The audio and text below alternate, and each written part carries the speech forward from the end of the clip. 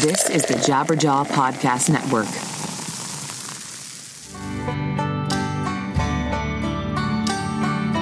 Hello, everybody. Welcome to another episode. But I was about to say another episode, but this is not just another episode of 100 Words or Less. This is our Best of 2017 show.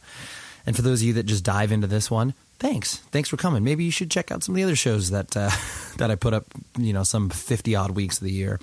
Or if not, that's fine. You can just dive into this and enjoy. But basically what we do on this show is special. And I have my good friends Joey Cahill of 613 on Records and Jeremy Bolm of Touche, Amore.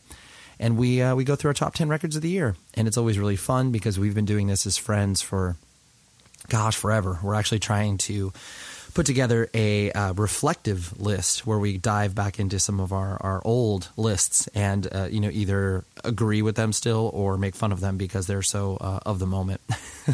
But anyways, that's what we do. And I'm very excited about this episode. So, I just wanted to shout out to those of you who I met up in Canada this past week, playing some shows up there, and it was awesome because many of these people who I had met weren't familiar with my band at all, and it's awesome that they would actually take the extra step, go to the show, support this, and be like, hey, your band's pretty good. I was like, wow, thank you. Like, you just came because you like this podcast, so that's really, really humbling, and I appreciate that. I also will be dropping a bonus episode here in about 2 weeks, I want to say, like basically right around the holidays, in which it's van talk. Let me put it that way. It's where I recorded some, insightful conversations that had on the road with my fellow bandmates in Taken, and it was really fun. And so that'll happen in a couple weeks. And I don't want to talk too much here, okay? Because these episodes are always really, really long, and so I hope you enjoy them. And there's multiple. I hope you enjoy it. Is that better? Okay, that's more specific. So, and I'll take the opportunity here to thank you. Thank you so much for listening to this show. It gives me life. It gives me a lot of reasons to speak to people who I respect their art, and I'm so glad that many of you find value out of this as well. It doesn't matter how many people download this particular show, although it's way more than I originally anticipated. And it's just, it's just an amazing outlet, and I can't thank you enough for the support. I just wish I could digitally high-five all of you. So that's what I'm going to do, right? Digital high-five, everybody. So, here's the list, and enjoy. Hopefully you find some records that you might have missed, right? Because that's the fun part. So here is our discussion. I'll talk to you after the end of the episode. Imagine how I hate this graceless. Trying, but I'm going through the glass again. Just come and find me. God loves it. All right, so we're here doing our awesome stuff like we always do. I self-proclaimed awesome stuff, right? I think it's awesome. I think it's the feedback that I get from people is the fact that they're like, hey, like, it's really cool to hear, like, there's at least like 30% of the bands that, either myself or you guys mention that people don't know who it is. So people just are like, oh, great, I never heard of this band. And it's like, that's great. Even though we may be like, oh, what do you mean you haven't heard of this band? It's like, oh, yeah, there's a lot of people that have no idea about the random stuff that we bring up. I have a feeling that my list will be not. Yeah, that's that. Joey's just going to have Taylor Swift 1 through 10. No. I listened to that first song and went, nope. I wanted to start like we always do, start off the conversation where we kind of just like, overall opinions of how music listening or music in general has changed for you this past year compared to last year. I don't know if you guys have any hot takes or thoughts on that. My hot take is I feel like this year kind of sucked. I had a real hard time. I keep a list all year long of like records I enjoy, and I went back to like put my list together, and I'd say at least half of them I haven't listened to since I put them in my phone. Interesting. Huh. Interesting. So it's just like a lot of stuff. I was like, oh, this is really good. I'll consider it. I just never went back to it. Huh. So there's some records that were like this is definitely making my list. And then like I had to fill some spots. And I'm happy with my list and the records I enjoy, but I feel like this was a down year. Okay. What about you? What about you, Jeremy? I might be opposite. I enjoyed quite a lot this year, like a lot, more than last year. But like the things that ended up making the list for I haven't stopped listening to. Like I kind of like have sifted through but probably overall 15 records, but kind of about 10 to 12 of them are records that like have just continuously come back. So I think that might just be that I didn't have a wide scope, so it just in there. Yeah, my 10 are the 10 records I listened to this year. Like there's like 3 or 4 more that I listened to a good amount, but like, you know, it was a smaller sample than previous years. Like if someone was like make a top 20, I would just check out and yeah. I would definitely be able to, but the like 14 through 20 would just not really matter. Like in the sense of like the order wouldn't matter. They'd just be this record's good. Yeah. Yeah. I would lean more towards with Jeremy than you, Joey. I mean, I do agree with the sentiment of what you were just saying, Jeremy, where it was like, you know, whatever, 14 through 20 could be kind of interchangeable. And I do feel like there's a lot of, you know, records that I didn't put on my list that I was like, oh, like this could have easily been like a random record, like the new Propagandhi record. That thing's awesome. I really, really like it. But I just didn't listen to it that much. And I was like, well, I could sort of put this as a, you know, and this can actually lead into another topic I was going to bring up, like the, you know, legacy band that really that we all love because we've, you know, been involved with them since we were like, you know, 14, 15 years old. But like, should that weigh into your opinion? Like, you know, I mean, because clearly it's like Converge released a record, Quicksand released a record.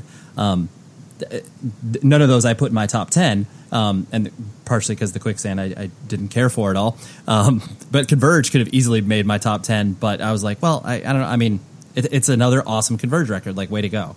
Well, how do you guys kind of weigh that in your heads as you approach those sort of records? I haven't listened to the Quicksand.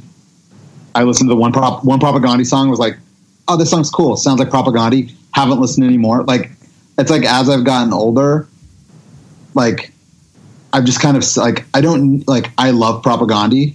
I don't need another Propagandhi record. If I'm going to listen to Propagandhi, I'm still just going to listen to the first 3 records. Like, I've kind of settled into like what I need from Propagandhi. Quicksand, I mean, yeah, I don't think we needed this record from what I've been told. Sure.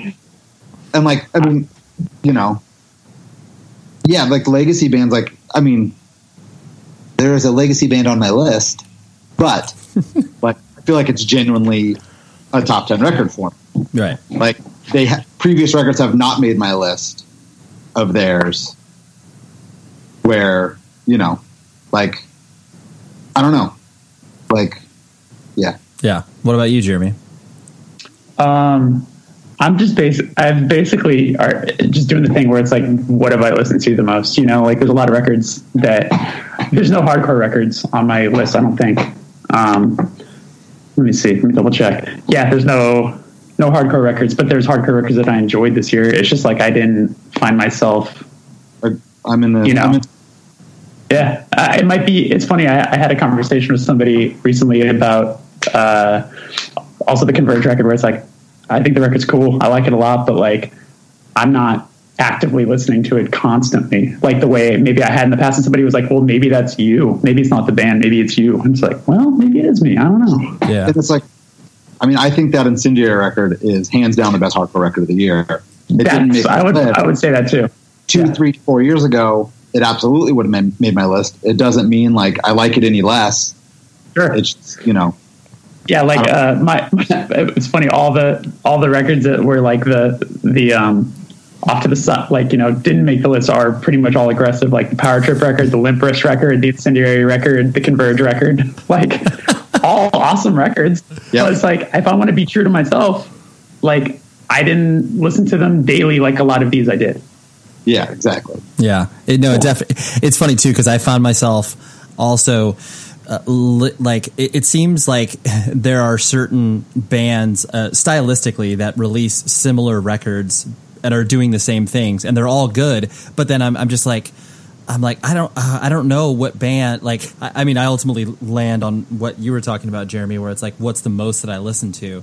But it's like there's a band called Elder, which is like, you know, they released a record that record's amazing, but it was like, well, but there's other stuff that is kind of like that I listen to more, and yeah, it just you have to be sort of, do I want to put like, you know, 3 doom metal records in my, you know, or do I want to put 3 hardcore records? It's like you kind of have to be you know, agnostic when it comes to that. You're just like, it can't be just this, you know. I mean, I'm looking at my list, like two of my top 3 are the records, like, what do I want to listen to?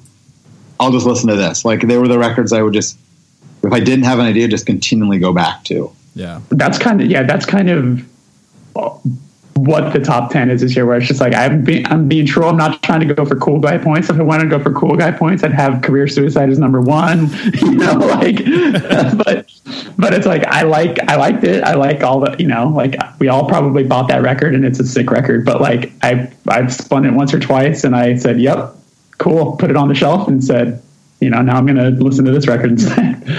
Totally. Like I just, like today, I mean, granted the record just came out last week, but like the new Sect record, that's like the best thing that they've done. And it's like, I always feel not the need, but just like anything that is like, you know, D-beat and dark, I'm like, oh man, I like that has to be a record that I got to listen to a ton. But I was just like, well, it didn't come out at the right time. Yeah, well, it's funny. We're doing this, and we still have a month left in the year. You know, spoiler alert for people who are going to hear this probably in like 3 weeks. But it's like, yeah, I haven't got a chance to listen to the Sect record, which could very well have made my list, because anything Chris does, I think we all, you know, get a little starry-eyed for. And then also, I'm very curious to hear the Glassjaw record. That's you know, true. Good point. Which could very well, you know, been like the, you know, come December 28th, been like, fuck, I wish that made my list. Well, I've decided I've made a new rule for myself, and if something comes out after this is recorded, it's eligible for the next year. I like it, dude. That's cool. I back the idea. Like, what if that Glassjaw record is the greatest thing since sliced bread? Yeah, best of 2018, man. Like, yeah. It comes out in December. Essentially 2018. Like, yeah, it's their fault. Yeah, it's their fault. It has nothing. It's their fault that it didn't meet our timeline. Exactly. Everyone should base their timeline on us or the assholes. They had 15 years. Yeah. And clear the decks as of early December. Yeah. If you haven't released your record, you're screwed. Yeah, totally. Oh man! All right, so should we launch into this? Exactly. You look at this. It's like you're a professional host, Jeremy. How about? It's like I did this for a couple of weeks 2 years ago. Well, hit us with your number 10, man. What do you got? You want me to go first? Absolutely. Okay. Well, see, now I'm basing. You know what? I'm just going to say it, then I'll explain why. Father John Misty, Pure Comedy. Oh, okay. I've never given a shit about Father John Misty ever, and not for any particular reason other than just like he seemed like an annoying person, and I have enough of those in my life. And I just like, yeah, like I never cared. He seemed egotistical and all those things, but I never gave him a fair shot. And Luke Schwartz, who now plays in Tiger's Jaw, he's like head over heels for him in the way that a lot of the three of us are about certain artists. And he made me like a Spotify playlist and was like, listen to these tracks. Like, this is like a good introduction.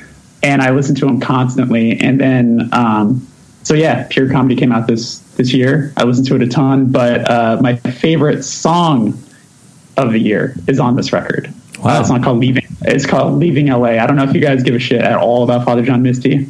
You played me this song, and the song's cool. The record's cool. Yeah. That song is unbelievable, especially being from Los Angeles. Like, it's such a perfect, like snarky response to everything that we are. And like, if you can't laugh at it being from here, then you know should fucking take a long walk up a short pier. But But yeah, so because my favorite song of the year is on that record, that's why it gets to number 10. It's not my favorite record of the year, but it's got my favorite song, so that's why it deserves number 10. Nice. Yeah, I've paid attention to his persona. Obviously, it's hard to avoid that.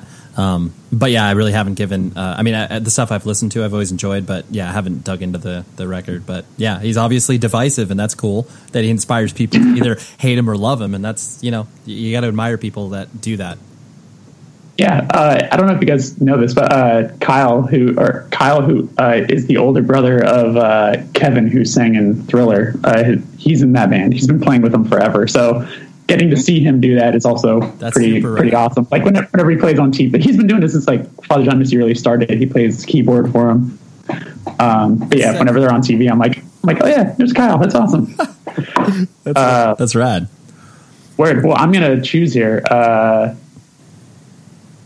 Ray? Yeah.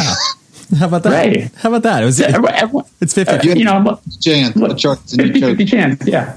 I decided to go no beard on my on my choice. Yeah. The number 10 record for me was, and this just snuck in because it was basically between two records. Always, or that's how you say it, right? Always. I just say always. Always, yeah, whatever. Antisocial. People actually say, hold on. People actually say always. Those people should be. It's like people who say it like fresh ver.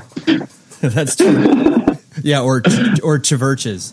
Right.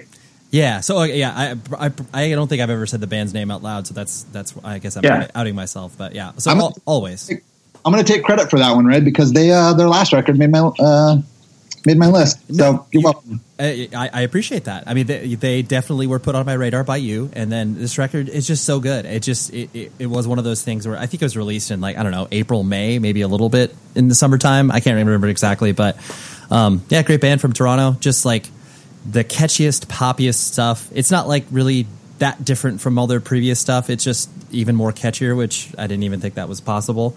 But it was like between this record, or I really like that new Cloud Nothings record, which I never really. I kind of last year. The Life Without Sound that came out early. That came out this year. Really? Yeah, dude. I thought it was very end of last year. Damn. Well, that probably would have made my list, but fuck it, I already wrote it down. There you go. That's cool. Well, yeah, it was basically between those two records for this last spot. Just because I put them in that cool sort of rock / indie world that gets pitchfork love or whatever. But I just love that record. I just think it was super, super good. So thanks, Joey. Well, something tells me Joey and I are. Yeah, something tells me Joey and I might talk about that later. I love it. Well, Joey, what's your number 10? Polyvinyl Family to Always. JSOM. Everybody Works.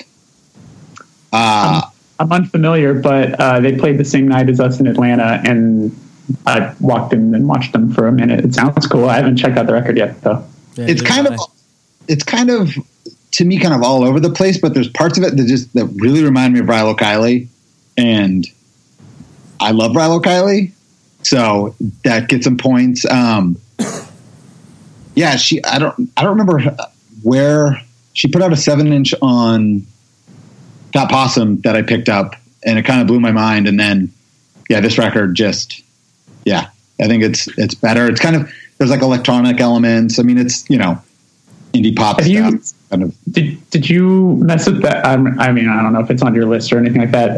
Did you listen to that Girl Pool record? Only because you told me to. That's good stuff. That's good stuff. It's very reminiscent to me. A lot of the tracks on that are very reminiscent of like Takeoffs and Landings and stuff like that. So that kind of scratches that itch a little bit for me. And they were a band that like Girl Pool was a band that I just kind of I didn't really enjoy, but you told me to check this record out, and I did, and I do like it. But the full band really, really sets it apart from their previous stuff and makes it a lot more enjoyable for me, at least.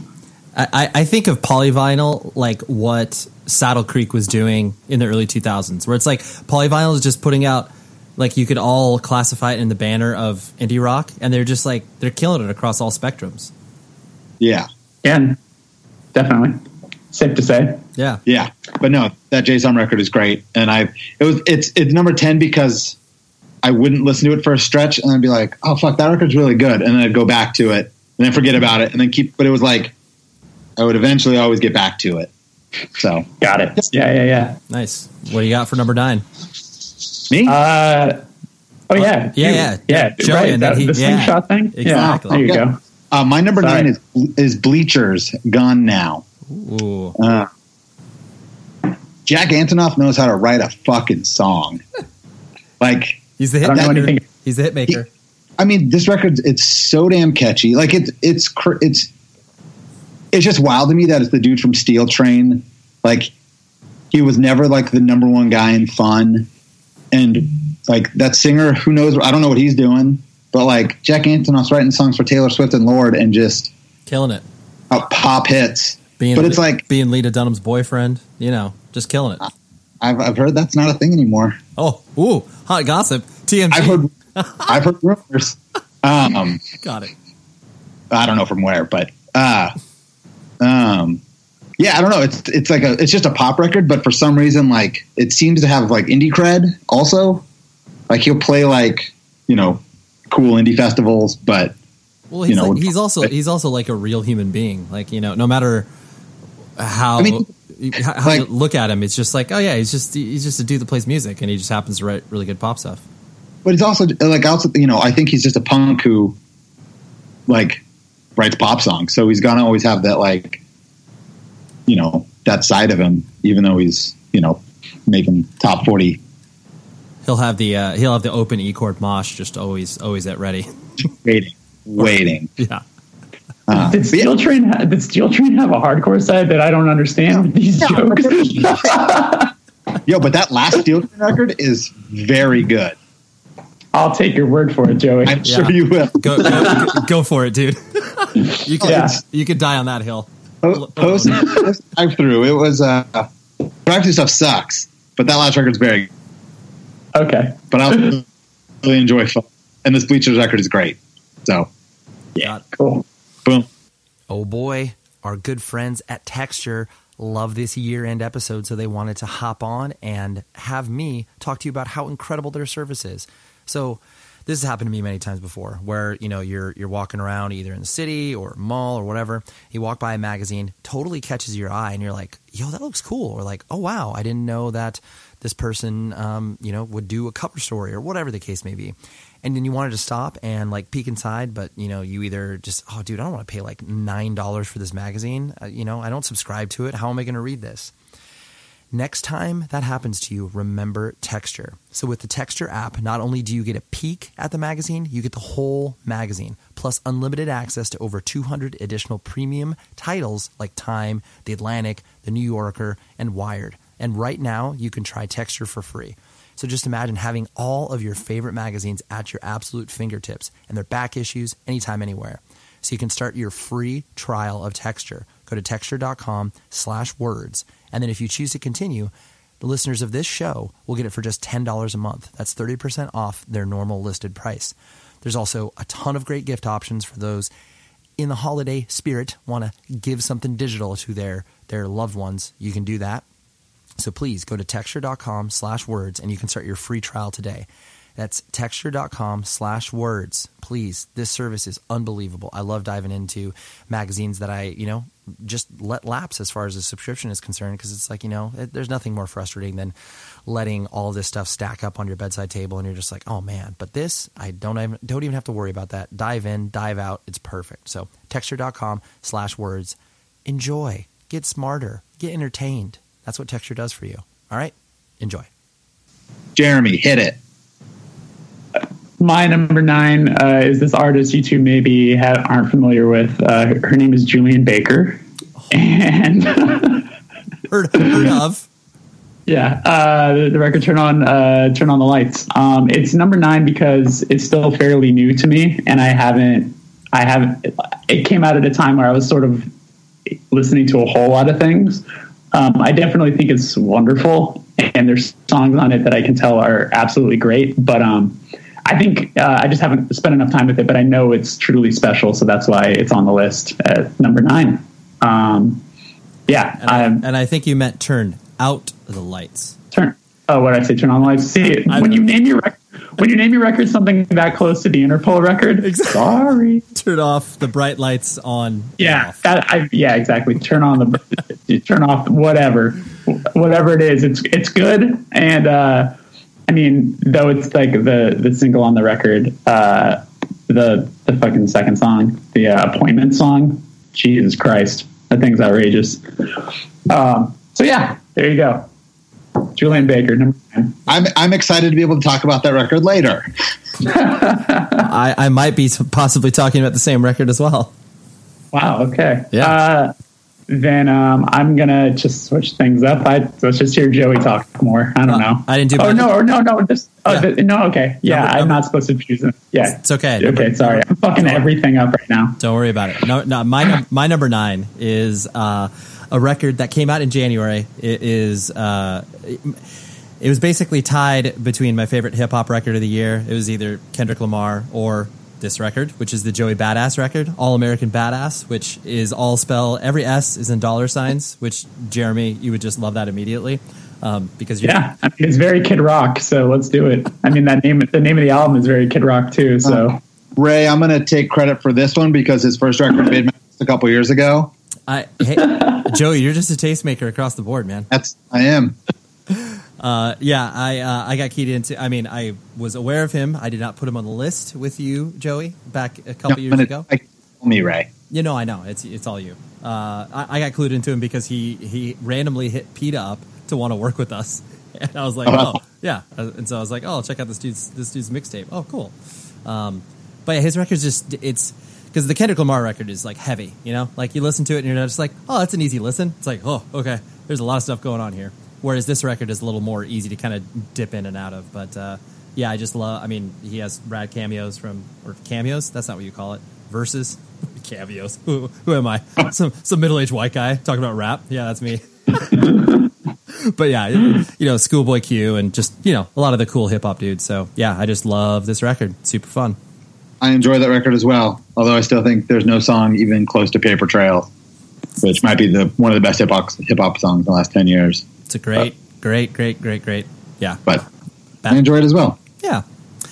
And I always like it every time that Joey and I bring up a hip hop record. Jeremy's just like, you're talking Japanese to me. I don't know what you're talking about. No, I mean, I don't actively listen to a lot of new hip hop. Like it sort of, when I hear something that I think is fine, but like that Tribe record last year was definitely what?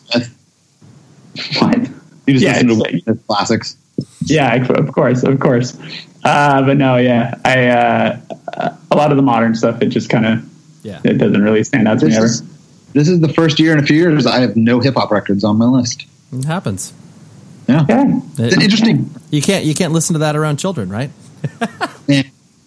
No, we just listen to the Frozen soundtrack and Moana soundtrack. That's fine. I wish I liked I like the Run the Jewels record this year, but it didn't make my list. I like it. I think it's good, but didn't finish it. Yeah, it's good, but yeah, didn't finish it. No. Yeah, you said. Yeah. Wow. I don't know. Wow. Okay. Slow down. Yeah. True. Yeah. Slow down. You're really trying to hit that wave. My number 8 record, and then I'll choose the next person. You guys were talking about before the Incendiary record, 1,000 Mile Stare. Congratulations, you're the hardcore kid of the group tonight. I am. The record is incredible. I mean, I definitely think that they are like the best hardcore band that does that style as of right now. I saw them live for the first time at Sound and Fury this year, and it was just like, I don't know. It just makes me happy that band exists in a total. This is a phrase I like to use: part-time, full-time band, or full-time, part-time. That's exactly what they are. They're just like, yeah, we'll play like 30 shows a year. You know, we'll fly and play some shows and do that, and people lose their minds everywhere they go, and it's so cool. And they're obviously great human beings as well. For those of you that have you hung out with the Incendiary guys, Jeremy? I just know the singer a little bit. Yeah. I'm friends with the other dudes on the internets, but he's super super sweet, and that record's fucking awesome. I mean, it sounds like it's borderline should be ignorant, but it's so far from ignorant. Dude, so that's actually the most appropriate, because there's elements of it where you're just like, ooh, but like, you know where it's coming from, and you're just like, no, it's cool, man. Yeah, exactly. And also the vocal delivery, like it just rides the cusp of potentially being rap rock, but then it's just not. Yeah. I don't know. It's fucking really good though. And if you started rapping, I'm all in. That's true, dude. Yeah.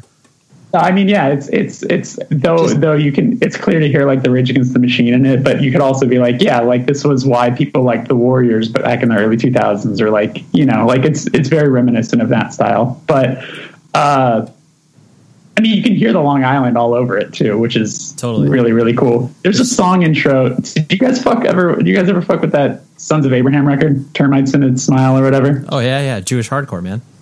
Dude, there's a song on the Incendiary record with the exact same intro as a song on that record, and I'm like, I know they're aware of this. Like, I guarantee to them this is probably like paying some sort of like tribute or homage or something like that. But no, that record's sick. I actually listened to it today just to be like, see if it's going to make the list. But yeah, it's fucking awesome. It's good stuff.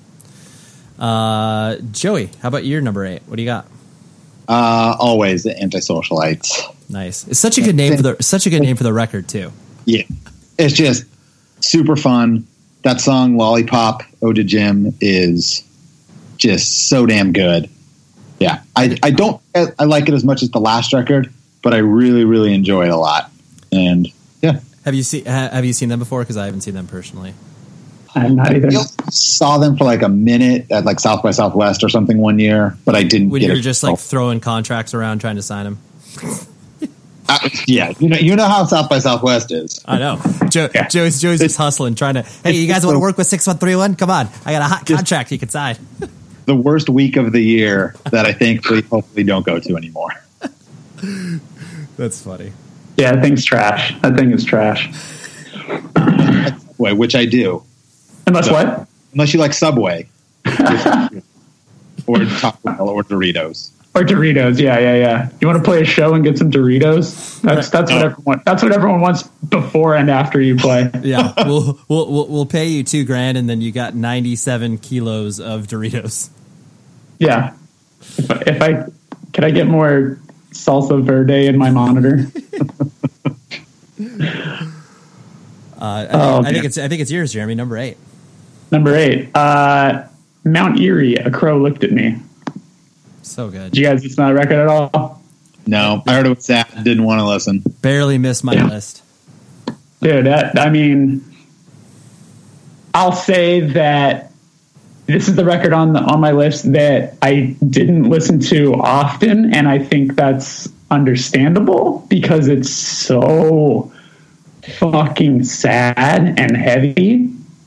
For those who don't know, the dude who does Mount Erie, his name is Ray. Hit me.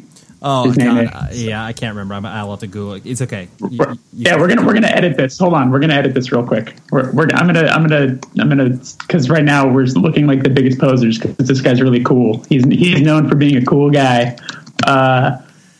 He's fucking microphones. God damn it. Phil. Microphones guy. Phil. Elevrium. Yeah. I'll butcher that name anyway. But yeah, dude Phil who does Mount Erie, also did the microphones. He's a very prolific type from the Northwest. But yeah, his wife died of cancer shortly after they had their first child. And just, I mean, it's so straightforward and honest in a way that, is uncomfortable. So I think I just had to put it on my list just for the sheer bravery of the record. It's unbelievable. I mean, obviously, I put out a record about loss in sort of a similar vein. And when I would have people say like, oh wow, like that's a really, like you were very honest and straightforward. And like a lot of things you say are kind of can be uncomfortable and things like that. I hear this record and I'm like, if that's how I like anything close to what I made people feel like I'm like, whoa, okay. And I can see it through like a different set of eyes now where like that record has lines in it and parts in it that I'm just like, Jesus Christ, like so heavy, but the songs are beautiful. And, I don't know. So the record's called A Crow Looked at Me and yeah, it's great. It was so, I had never checked out Microphones I kind of listened to, but Mount Erie I dabbled in and out of. But then honestly, it wasn't until his interview that he did on WTF where I was like, oh, yeah, I was like, holy shit. Like, not only, you put out a record, obviously, this past year I've experienced cancer in my own life. And I after I was done with the interview, I put on the record and it was like, I was just on a long walk and it's like in the middle of it, I'm just like crying. I'm just like, oh my God. And it was like, yeah, I totally agree with you. Like the only reason that it didn't make my list was because I was just like, there's other records I listen to more, but you can't, this isn't an easy listen on any. It's not an easy, yeah. It's like I the only reason I didn't listen to Amore is for my mental health. It's a great record and it deserves the esteem, but you'd have to be you'd have to be someone pretty wild to be like, yeah, I fucking jam that shit daily. Yeah, man. Just driving to work in the mornings, just yeah. It's like watch it. It's if you're like, dude, I love Magnolia. I watch it like fucking, once a week. You'd be like, Requiem for a Dream in the morning. Yeah, Requiem for a Dream is like my favorite movie. You'd be like, dude, it's a good movie, but Jesus Christ. Just pop it in on Friday night. Granted, I bought a lot of movies I never watched, but I remember buying Requiem for a Dream, being like, I fucking love this movie. When am I going to ever be in the mood to watch that? Nope. Well, I watched that movie once, and it bummed me out to such a degree that I've never seen it again. And people are like, "Oh yeah, I know, like the fucking drug." And I'm like, no, strictly the mom character. Yeah. Oh. Fuck everybody else in that movie. Like they all got what they deserve. They're young, but like that poor mom. Are you kidding me? That storyline. Yeah. Fuck wrecked me. I think our old roommate and myself, Brandon Bale, we watched that one morning, and then we were like, and we were done. Yeah, I seriously, I don't know why we did that, but it was like 10:30. We had already finished it, and it was just like, well, not doing anything the rest of this day. This day's done. See you later. And then we would. I think we both went to our rooms afterwards and didn't talk to each other the rest of the day. You know what? Fuck that. Like the first time I went. Quick tangent. I saw Apocalypse Now with like a couple friends at a friend's house like a Friday night in high school. It was over and just like, well, see you Monday. Totally. Yeah. I think I actually, on that same note, I think I did a Exorcist, like when it got released in theaters, I did it for like a birthday. And it was like, oh, well, all right, see you guys later. We're not going to speak the rest of the night. Yeah, definitely. All right, what are we at number wise? Oh, now it goes to you, number 7, Jeremy, right? Oh, sure, yeah. Number 7, Phoebe Bridgers, Stranger in the Alps. Oh. I am a fan as well. I think similar to Joey maybe in this. I forget if you were in California at the time, but like I've seen her play a good amount of times now where she's open for Conor Oberst, she's open for Julian. That's and a few times. Yeah, and like I always thought she was good, by all means good, but I never bought the 7-inch that came out on Ryan Adams' label or anything like that. Like I was like, yeah, it's good. And then this record came out and I was like, oh yeah, I'll check it out. And it's so good. It's so good. The lyrics are awesome. An old friend of mine that I used to hang out with a lot in the early Touche days, I guess co-wrote this record with her, which is really cool. Do you guys remember that band, Olin in the Moon? Yeah. Remember that? Does that sound familiar? Yeah. The dude, we at one point were going to do a split 7-inch with them, like a long time ago. For that band, yeah. They were like a really cool LA, like sort of like alt country band. But yeah, the drummer of Olin in the Moon, his name's Marshall. Like co-wrote almost all the songs on the record and sings on it and stuff like that. So also having that involvement makes it really exciting. Also, you get Conor Oberst to sing on your record and you cover Mark Hoslick for the last track. Like, wow, yeah, I'm in. I was not aware of her at all. So I'll just. This sounds. Sounds like you'll like this record. You'll like this record. Okay. It's really fucking good. It came out on Dead Oceans. So of course, like, go ahead. I would say Dead Oceans is another label that just like everything they're putting out is just like gold. Yeah, definitely. It's funny. As soon as this record came out, I was like, fuck, did I fuck up by not getting these 7 inches? And they were like both out of print. There was like one that was only sold at shows and And thankfully, I just went and saw her a couple weeks ago, and they still had leftover copies of the self-released one. And then I found the Paxam one on Discogs for like $12, thankfully.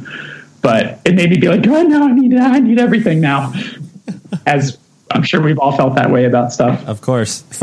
You look under a rock and you're just like, I gotta have everything now, apparently. Okay, well. Yeah, exactly. Like, I like horror soundtracks. Well, I mean, of course I'll buy that soundtrack. No one wants that. I mean, I haven't seen the movie since 1987, and it kind of sucked, but, they put it on vinyl? Okay. Yeah. Sign me up immediately. Yeah. Do I pick somebody or what do I do? Yeah. Sorry. It's fine. Joey, what's your number 7? Sheermack, Need to Feel Your Love. That shit is good. No idea. You didn't listen to it, Ray, or you're not I tapped in? I'm not listening. Not even familiar with Sheermack? No, man. How have you missed the boat on this? Yeah, this band is like kind of it's really weird, They're man. huge. Yeah, I'm fair. I mean, they played Coachella. Like, They've been on TV. No, I've seen the band's name, but they just did not. They were on Seth Meyers when they had a 7-inch out. Like this band, really? Like and they played Coachella with a 7-inch. Wow, like, that's impressive. They put out I feel like they're kind of like Chance the Rapper of like this, where they put out their records. They're like but they've got to have like a lot of behind them. But they put out their own record. Like I don't know, it's punk adjacent. I would it's very like feels like 70s rock, but not. It's Thin Lizzy, but it's Thin Lizzy played by like punks with that. I didn't realize this, but what band were the guitar players in? Someone pointed out. I think Barry from Joyce Manor recently was talking about how it's like someone who was in like a Twinkle Daddy band. Do you know about this? No. Yeah. I think it's like someone who played in one of those sort of not Algernon, but could have been an Algernon, maybe on Philly, Top Shelf or something like that. Well, dude, if they're from Philly, like, you can't throw a stone without someone having some affiliation with that. I'm looking at Joey right now through Skype, and I know he's doing research. I'm just seeing Joey go. Yep. Absolutely. Yeah. It's someone who. It was like someone who played in one of those bands, which is, I mean, like, obviously if you play in one of those types of bands, you're probably good at the old guitar. But yeah, it's, the record's, it's good. It didn't make my list, but it's good for sure. I love it. It was one of those records where like, it's one of my most listened to records of the year. Like I listen to it a lot. Great driving. Yes. It's very good driving music. And since I'm not I'm not driving as much and not listening to as many podcasts, I've been listening to more music as I drive. So yeah, spend a lot of time with this record in the car. Sick. On the mean street. I'll have to check it out. Yeah, it's really good. I just want to know the story. I want to know how they get on. I know. Keep doing your research. Hold on. Is Little Big League a Twinkle Daddy band? Weren't they? No. Was it members of Big League? They were. That was like a pop punk band. They were, I think they were on for cover at one point, maybe. Tiny Engines, I see. Engines, yeah. So someone in that band was in that. Weird. And someone was also in Titus Andronicus, which is interesting. I am extremely excited to tell you about this awesome sponsor called Storyworth. Now, everyone has a family member who tells like the killer best stories, from like crazy trips they've taken to hilarious college pranks. Storyworth makes it easy and fun for your loved ones to tell those stories. So simply purchase a subscription for someone you love, and each week Storyworth sends them an email with a question about their life. It's super simple, super easy.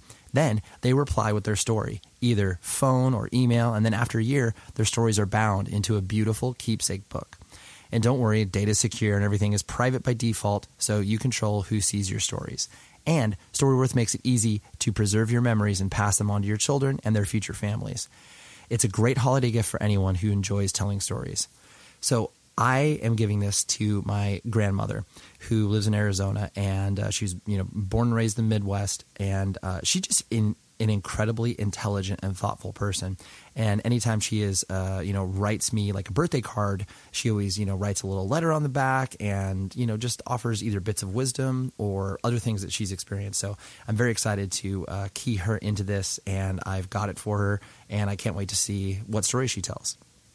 And it's the beautiful thing about Storyworth is that, I've done this with my podcast where you are preserving people's stories for future generations and, sometimes exposing you to other ideas or other ways of life.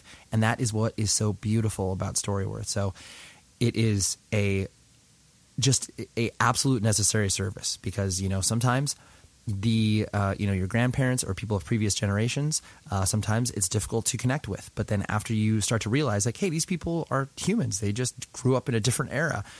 It just really, really brings you closer. And I can't tell you how much I back Storyworth and I love what they do.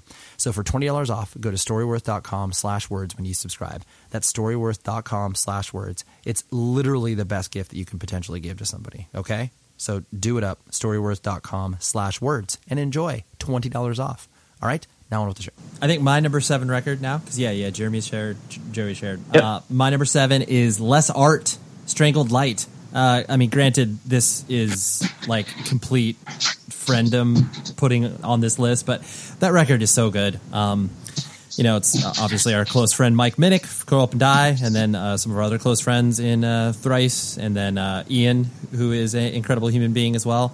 So basically, it's just a band comprised of all of our best friends, and it's it's hard to listen to something like that and be like, unobjectively, I like it. Like no matter what, I was probably going to like it. But they just did such a good job with making this weird, noisy rock thing that seems to be getting people to pay attention to it in ways that I don't know. I was kind of surprised. Like all the shows I've seen them, people were there and they were like engaged and interested. Not like I was expecting this thing to be like, oh, cool. Like no one's going to care about it except your friends. Not trying to portray it like that, but it's just you're proud of people for doing creative stuff, and this record was just great. So way to go, friends. In music. This is one of those records that would probably be in my like 10 to 15 range. I really enjoy it. And same thing, they played a decent sized room in Boston and there was a lot of people there and people were like singing along and, I'm, having members of Thrice, like there was a lot of kids wearing like Thrice shirts. There was a kid wearing a Productive Out shirt, which I thought was cool. That's funny. But yeah, I was psyched. There was a lot of people there. I wish I was home for those Seosin shows, or I guess I live here now, but I wish I was in California. Yeah. The record's cool. It's definitely cool. I was very surprised when Mike had sent it to me because I was expecting Mike Minnick voice, and I got sort of a more Pat Kinlan sounding voice, which I was like, huh. And I know he's like a big fan of like End of a Year and all that stuff. So I was like, okay, I can see what you're doing. And it's cool because it's complete role reversal for Mike Minnick, I feel, because his role in Curl Up and Die was, I'm going to make sure no one can understand a word I'm saying. And this is him just talk yelling. Yeah. Enunciation.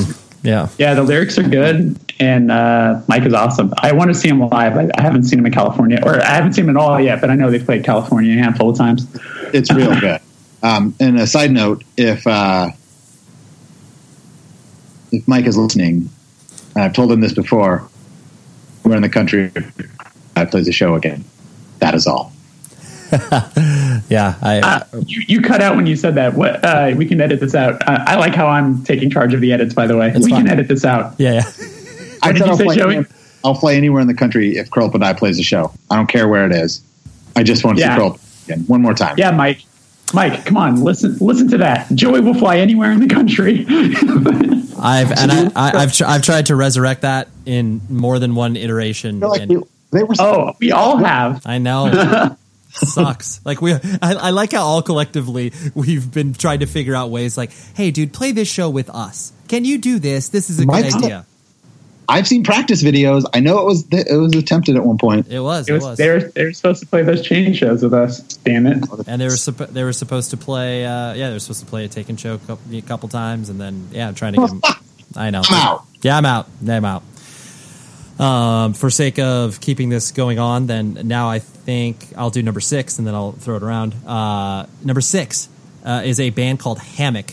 They released a record called Mysterium, which this is something I would expect neither of you to have. Mysterious.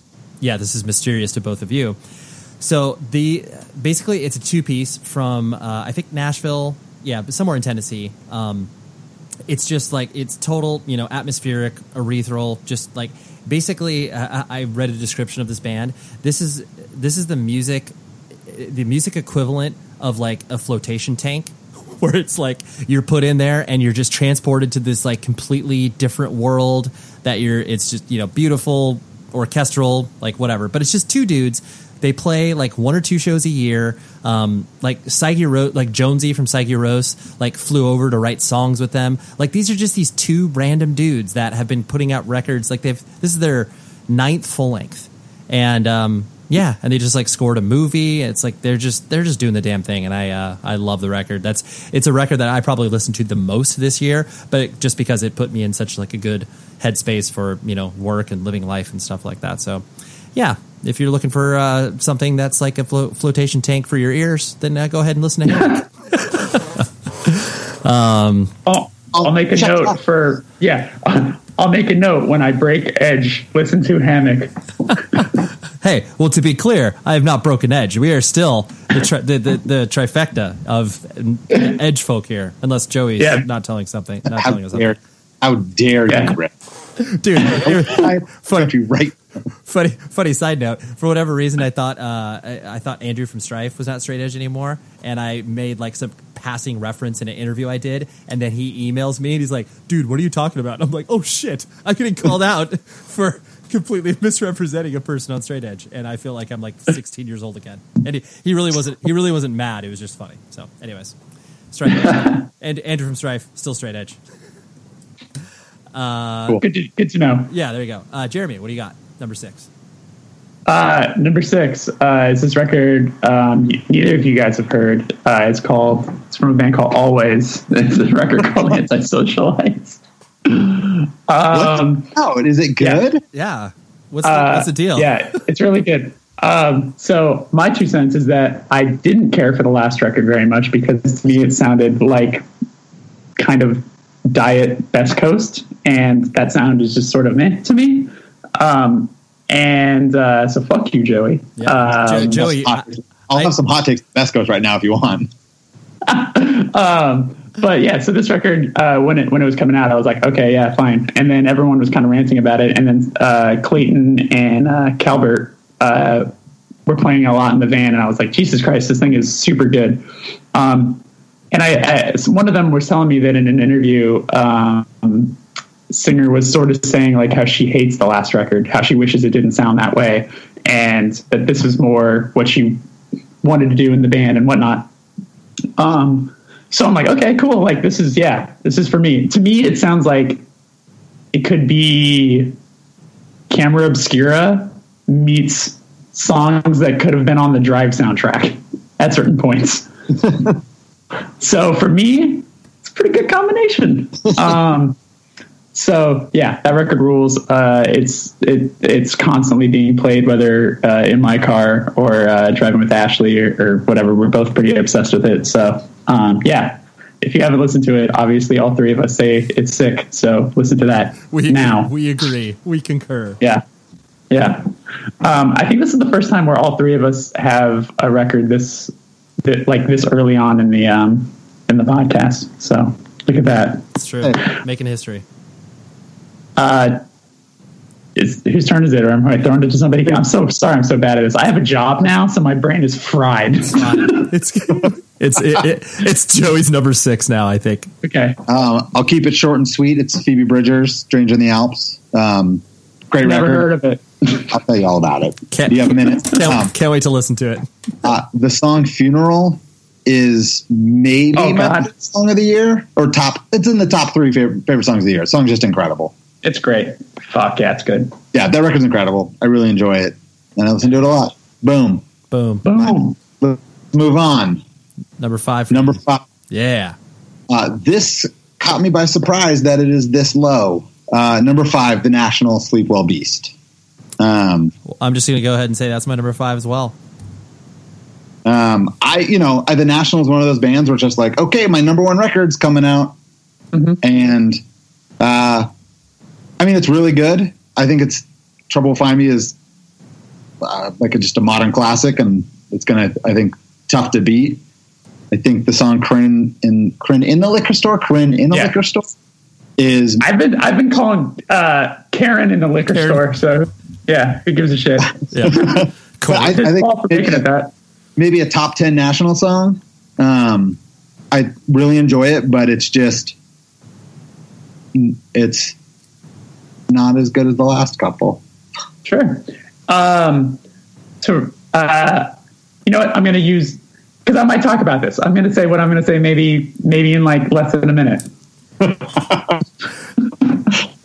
That's the record is my number 5 record as well, and I completely it almost pained me to put it that low, and I think all of us probably experienced that when we were listening to it, and I think it was one of those things where it was just the how they expanded their God, this sounds so pretentious, how they expanded their sonic palette,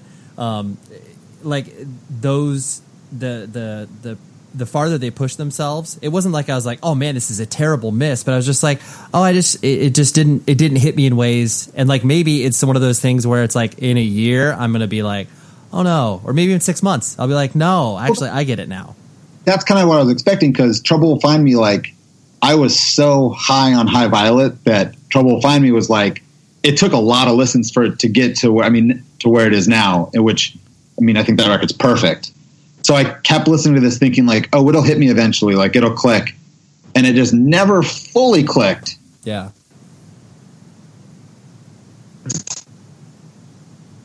Oh, I think we lost Joey for a second.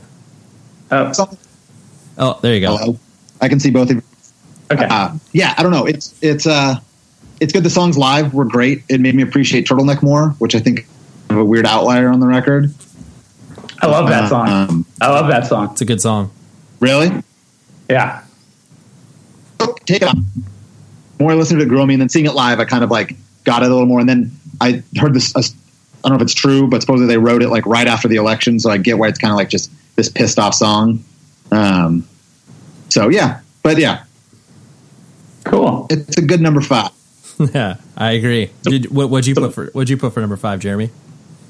My number 5 is, and when I said less than a minute, I was totally wrong. It might be a little later on. My number 5 is Alex G, the record Rocket. Did you guys listen to this record? Dude, that thing was so good. It's so good. Joey. Okay, so like, there's a lot of artists that I admit I poo-poo. I subconsciously poo-poo, where I just assume it's not for me. Like we all worked at record stores. It happens. Yeah. Like there's certain things that it's like the whole idea of like bedroom indie rock artists, lo-fi stuff. Like when it's around me, like I'm like, sure, it's pleasant, but I don't care that much. But for one reason or another, actually, no, I could probably tell you the reason.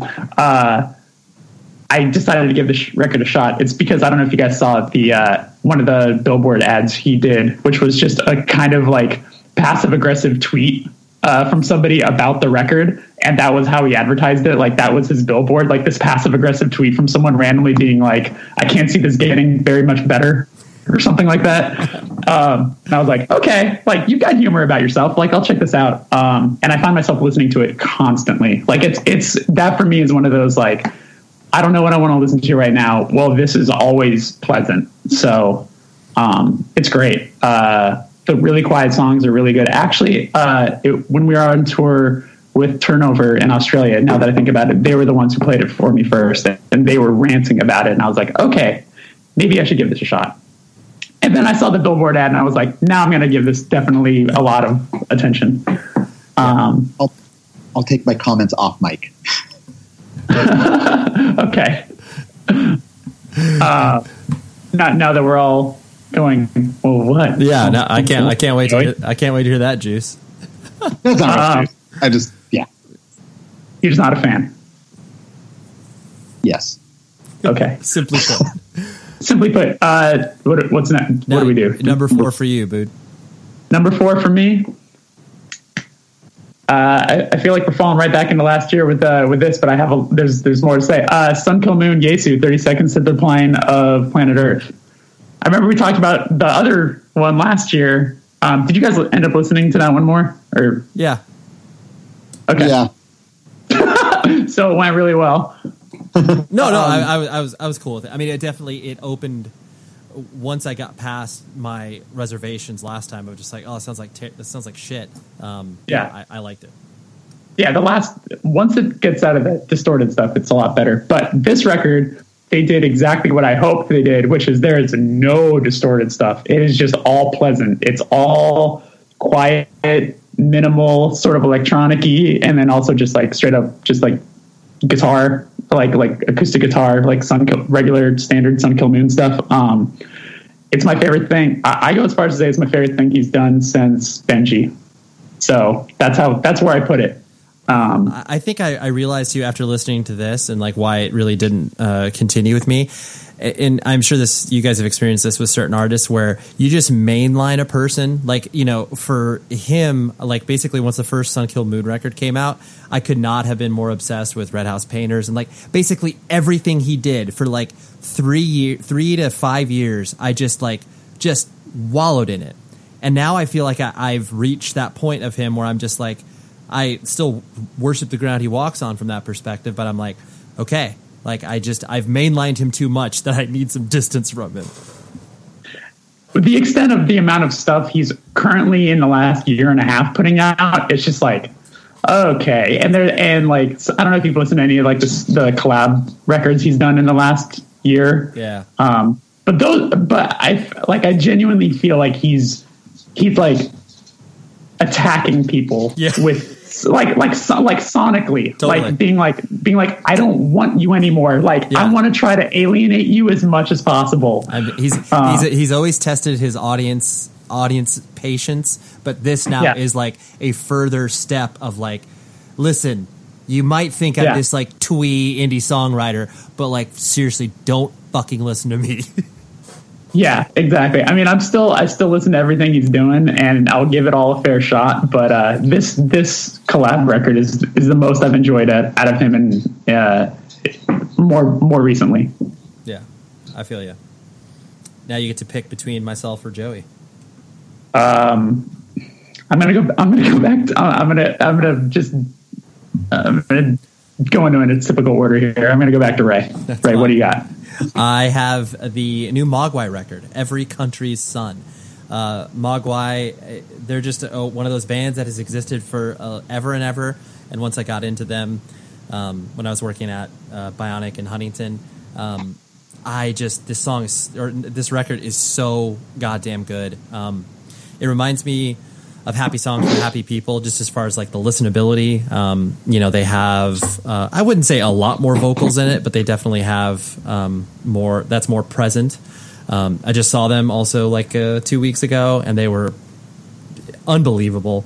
The band really hasn't put out a bad record, but like when something like this comes out, that it's just like, oh God, I can't stop listening to it. It just forces me to, make it the number 4 record of the year. So Mogwai, Ride or Die. They're a great band. Cool.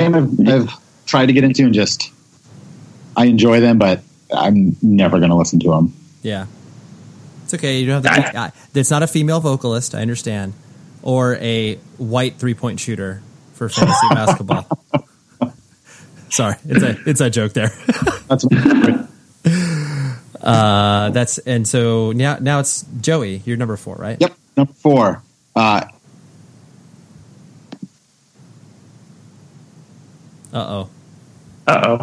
I know. The suspense, that was it. Here. Yeah. Oh, Joey, you there? Oh? Hey, now you're okay. I'm here. I know. You weird. I don't know. Oh, we didn't hear a word you said. So yeah. It was a pregnant pause. Number 4. My number 4 is AFI, the Blood record. I forgot that came out this year. Holy shit. January. Oh my God. Yeah. I've been riding with this record for a year. I feel like 40 years old now. That's so weird. this record blew my fucking mind. Wow. Like, they're my favorite band, but I don't remember the last time a record has made my list. They were callback. They were the legacy band I'm talking about.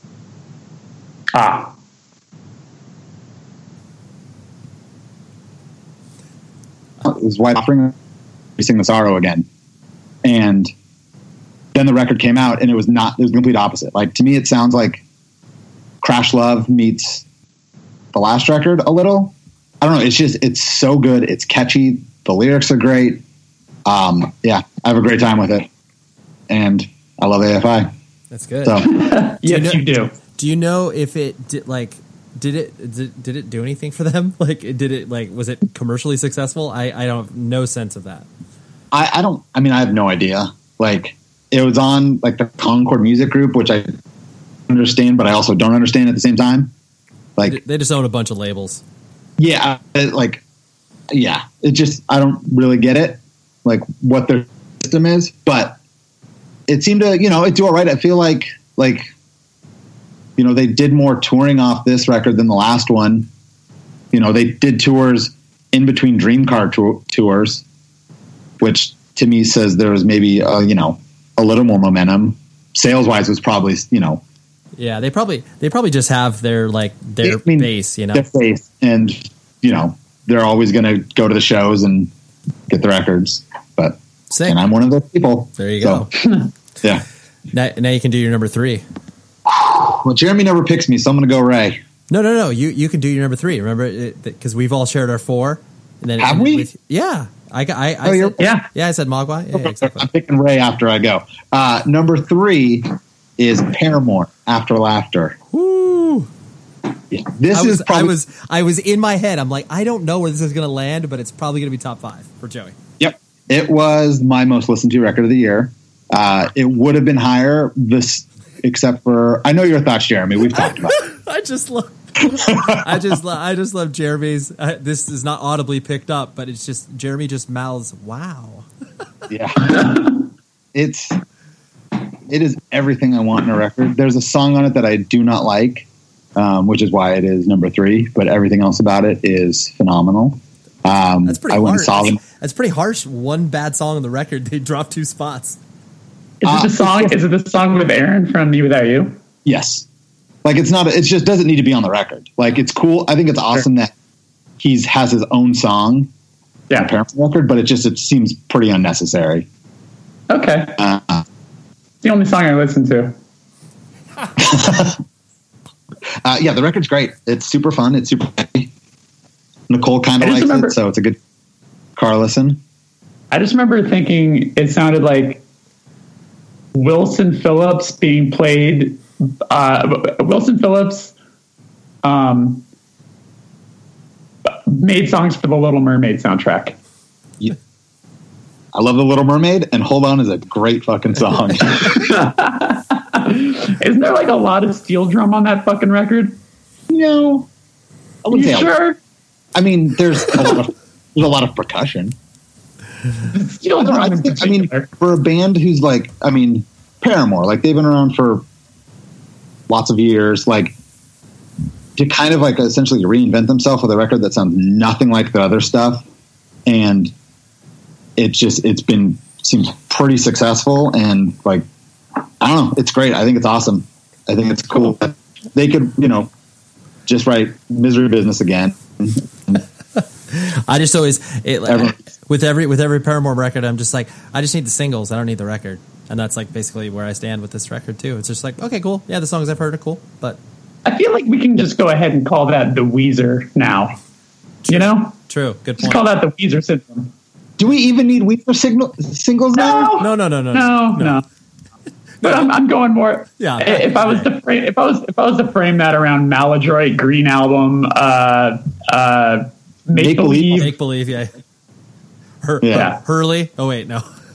Red Album. Actually, Pork and Beans was not a bad song. No, true. Hurley actually had some decent songs.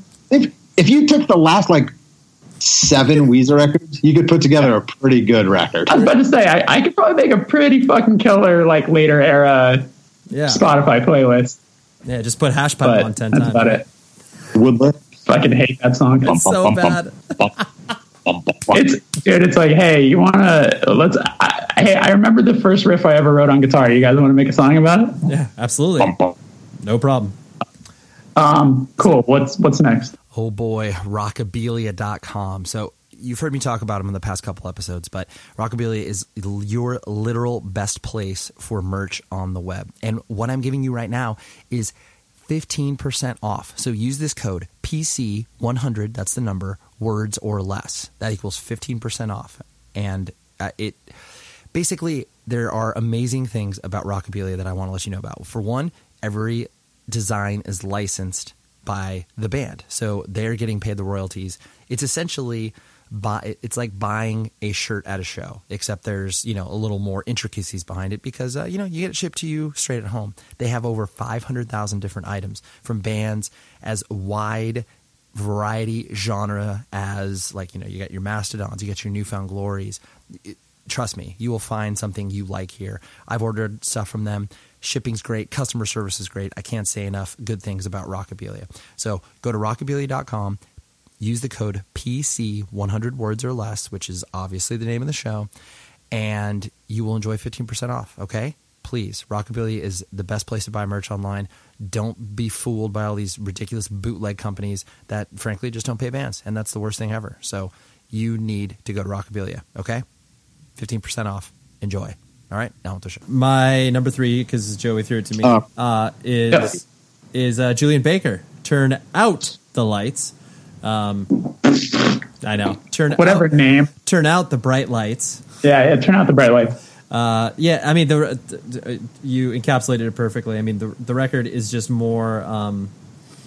She obviously has more time, more ability to find her voice, more ability to be able to understand the power in her vocals, and obviously the restraint that she has. So it's just she's just able to be more of an adult on the record just because she's got more time and she has more ability. So the record's unbelievable, and it was one of those things too where it didn't hit me in the same way that the Mount Erie record did. But this isn't something you're gonna be like, hey, you know what? I'm just gonna toss this on the way to work. It's like, no, you got to sit down and listen to the whole record. You can't just pop it in for 10 minutes and then put it off. So, but the record's it's not a record that should come on shuffle. Totally, don't put it on your party playlist. Yeah. I made best of 2017 playlist that had 15 or so records on it, and I would just listen to it on shuffle, and those would come up and be like, that's kind of killing the vibe a little. Totally. That way, but just, No.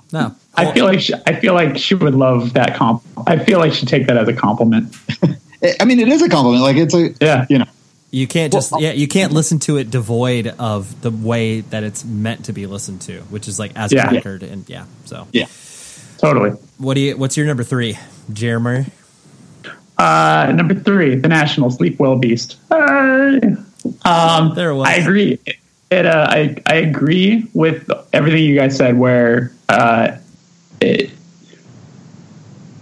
use an analogy that was used when talking about the Converge record recently, which is to critique this is like critiquing a Coen Brothers movie, where you're like, I mean, it's still fucking great. You know what I'm saying? It's better. It's better than most. It's better than most things. That's why it's my number 3. It's like I can listen to it and enjoy it, but I can tell you right now why it immediately didn't floor me, which was their choice of fucking. Hold on 1 second. I'm gonna pull it up real quick to make sure I'm not speaking out of school.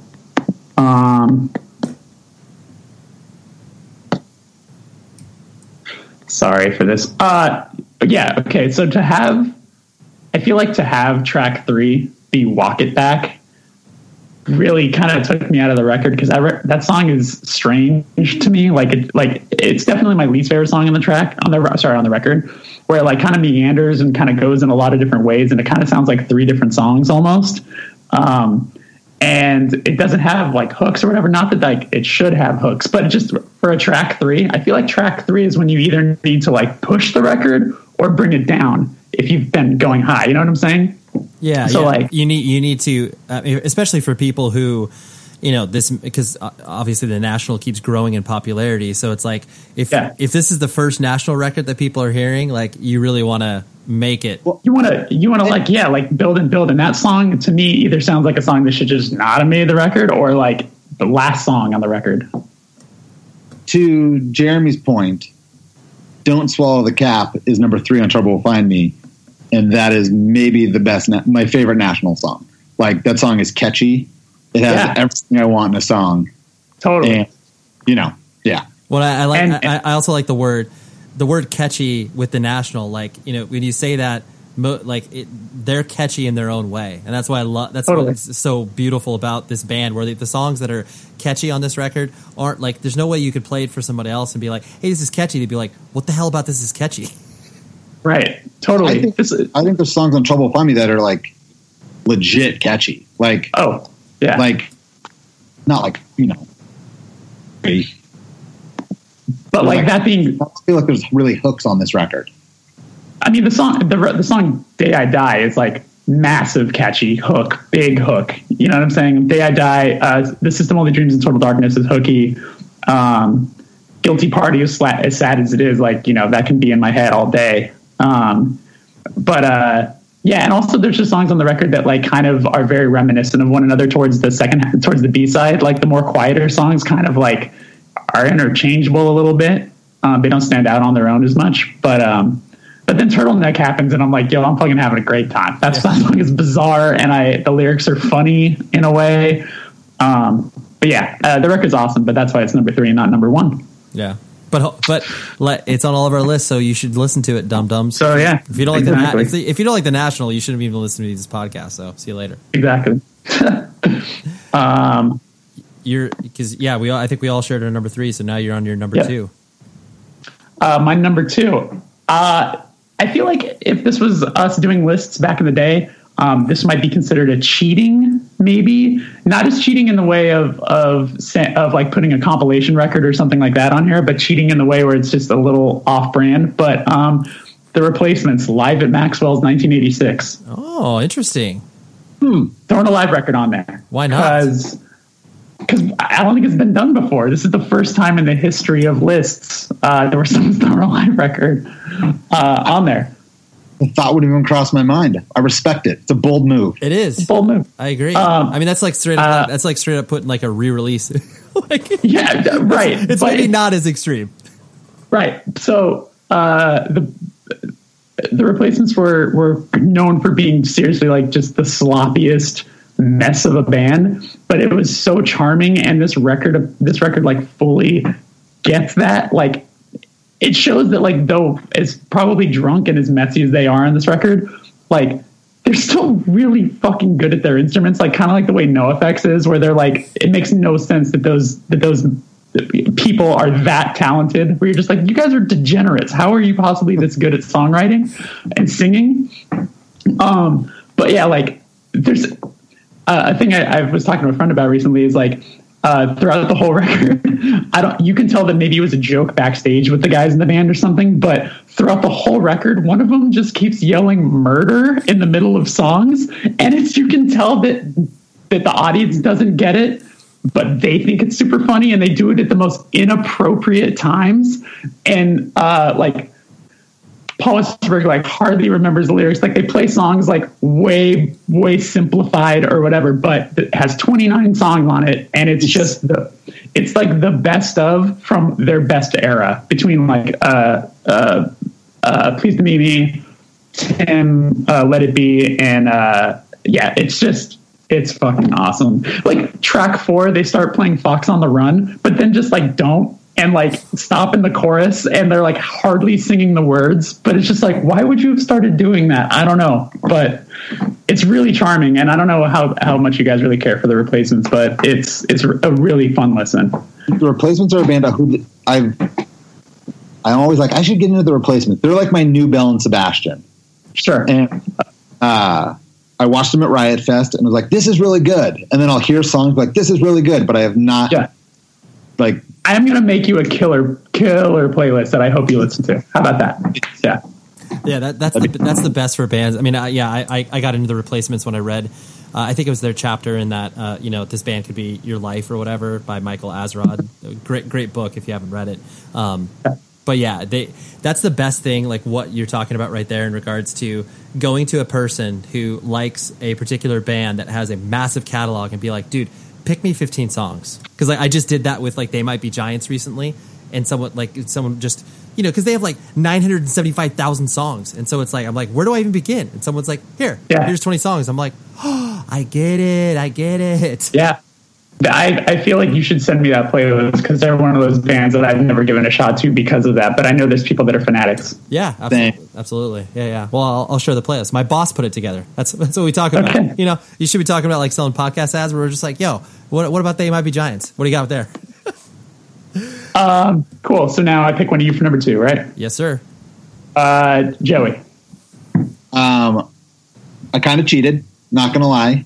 Okay. I guess you could call it number 2. I'm calling it 1B because I'm like, it could be my number 1, but it's like neck and neck. So whatever.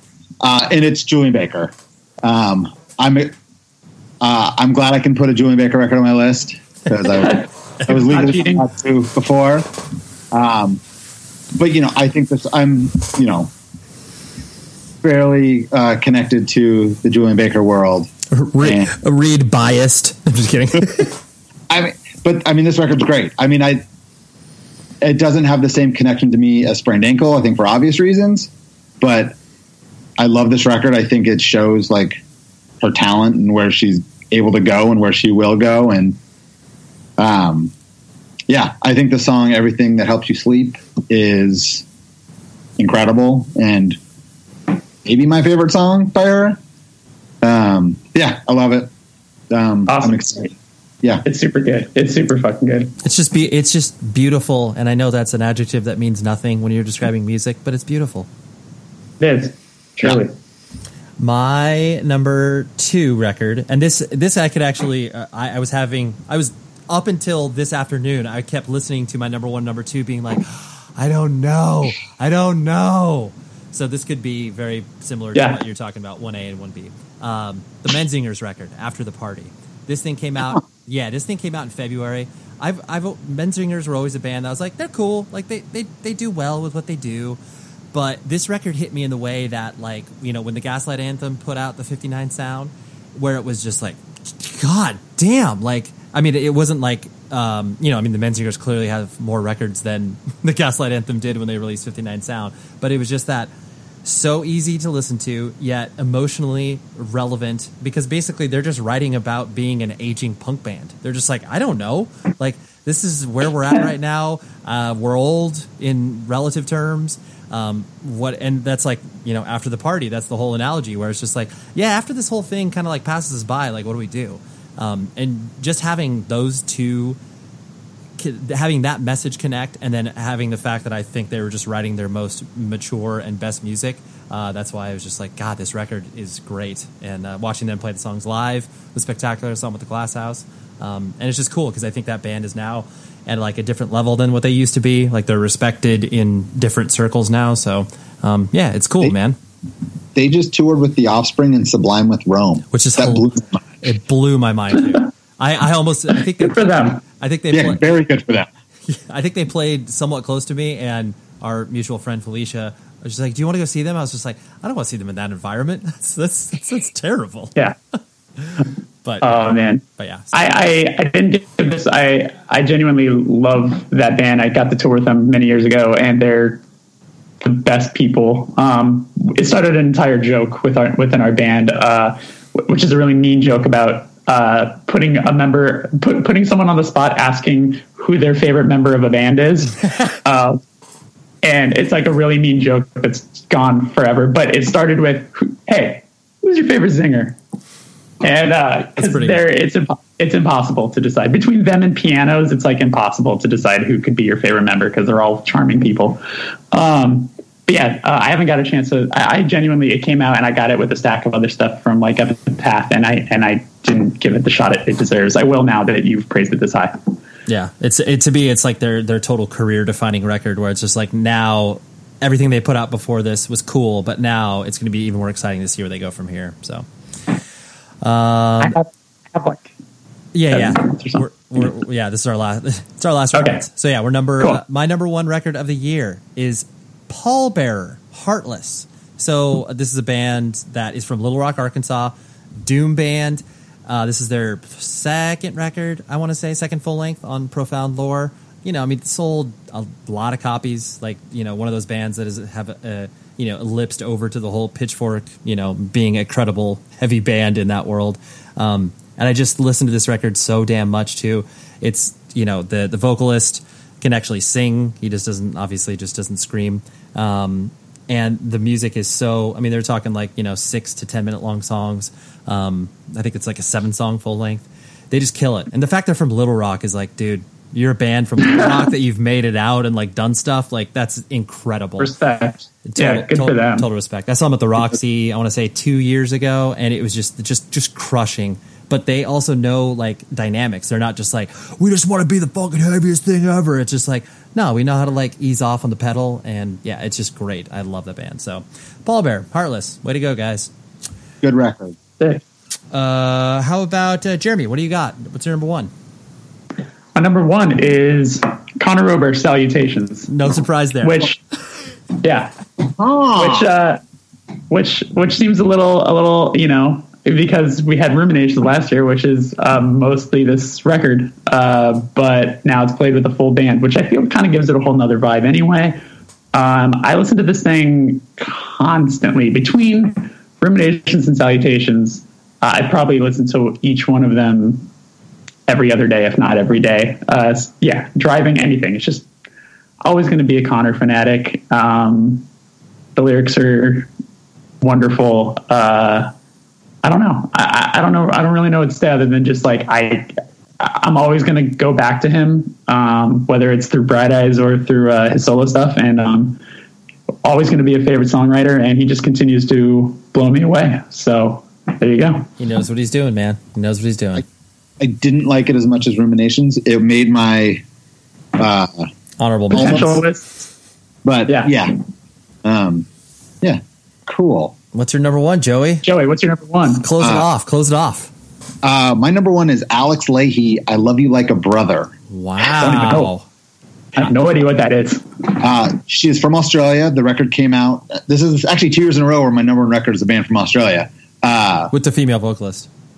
No, last year was I'm just Dina. kidding. She's from Australia. Record came out in Dead Oceans over here.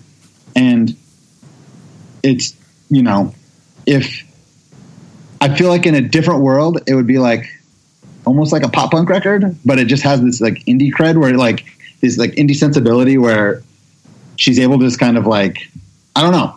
It's super fucking good. It's super catchy. It's just fun. And it was one of those records I was like, oh, this is great. Like I really liked it. And she played here about a month ago and it was the best show I've been to all year. And I was like, this is my number one record. Like, it was awesome. Recency bias. I'm just kidding. Absolutely. Yeah. Like if I hadn't seen her, it would have made my list, but it probably would be my number one. But it made me like go back and hear the songs. I did because like the first half of the record was just before that was like a perfect like 5 songs, and then I was like, oh, the last half is good, but seeing those songs live like totally changed them for me, and I love it. It's so good. Oh yeah. Awesome. Sick. Well, way to go, guys. We did it again. Yay. Yay. So that was the year-end episode. Yay. Way to go, everybody. So hopefully, like I said, you found a few records that you might have missed or reminded you or whatever the case may be. But this is the Bible. This is actually scientifically, no, I'm just kidding.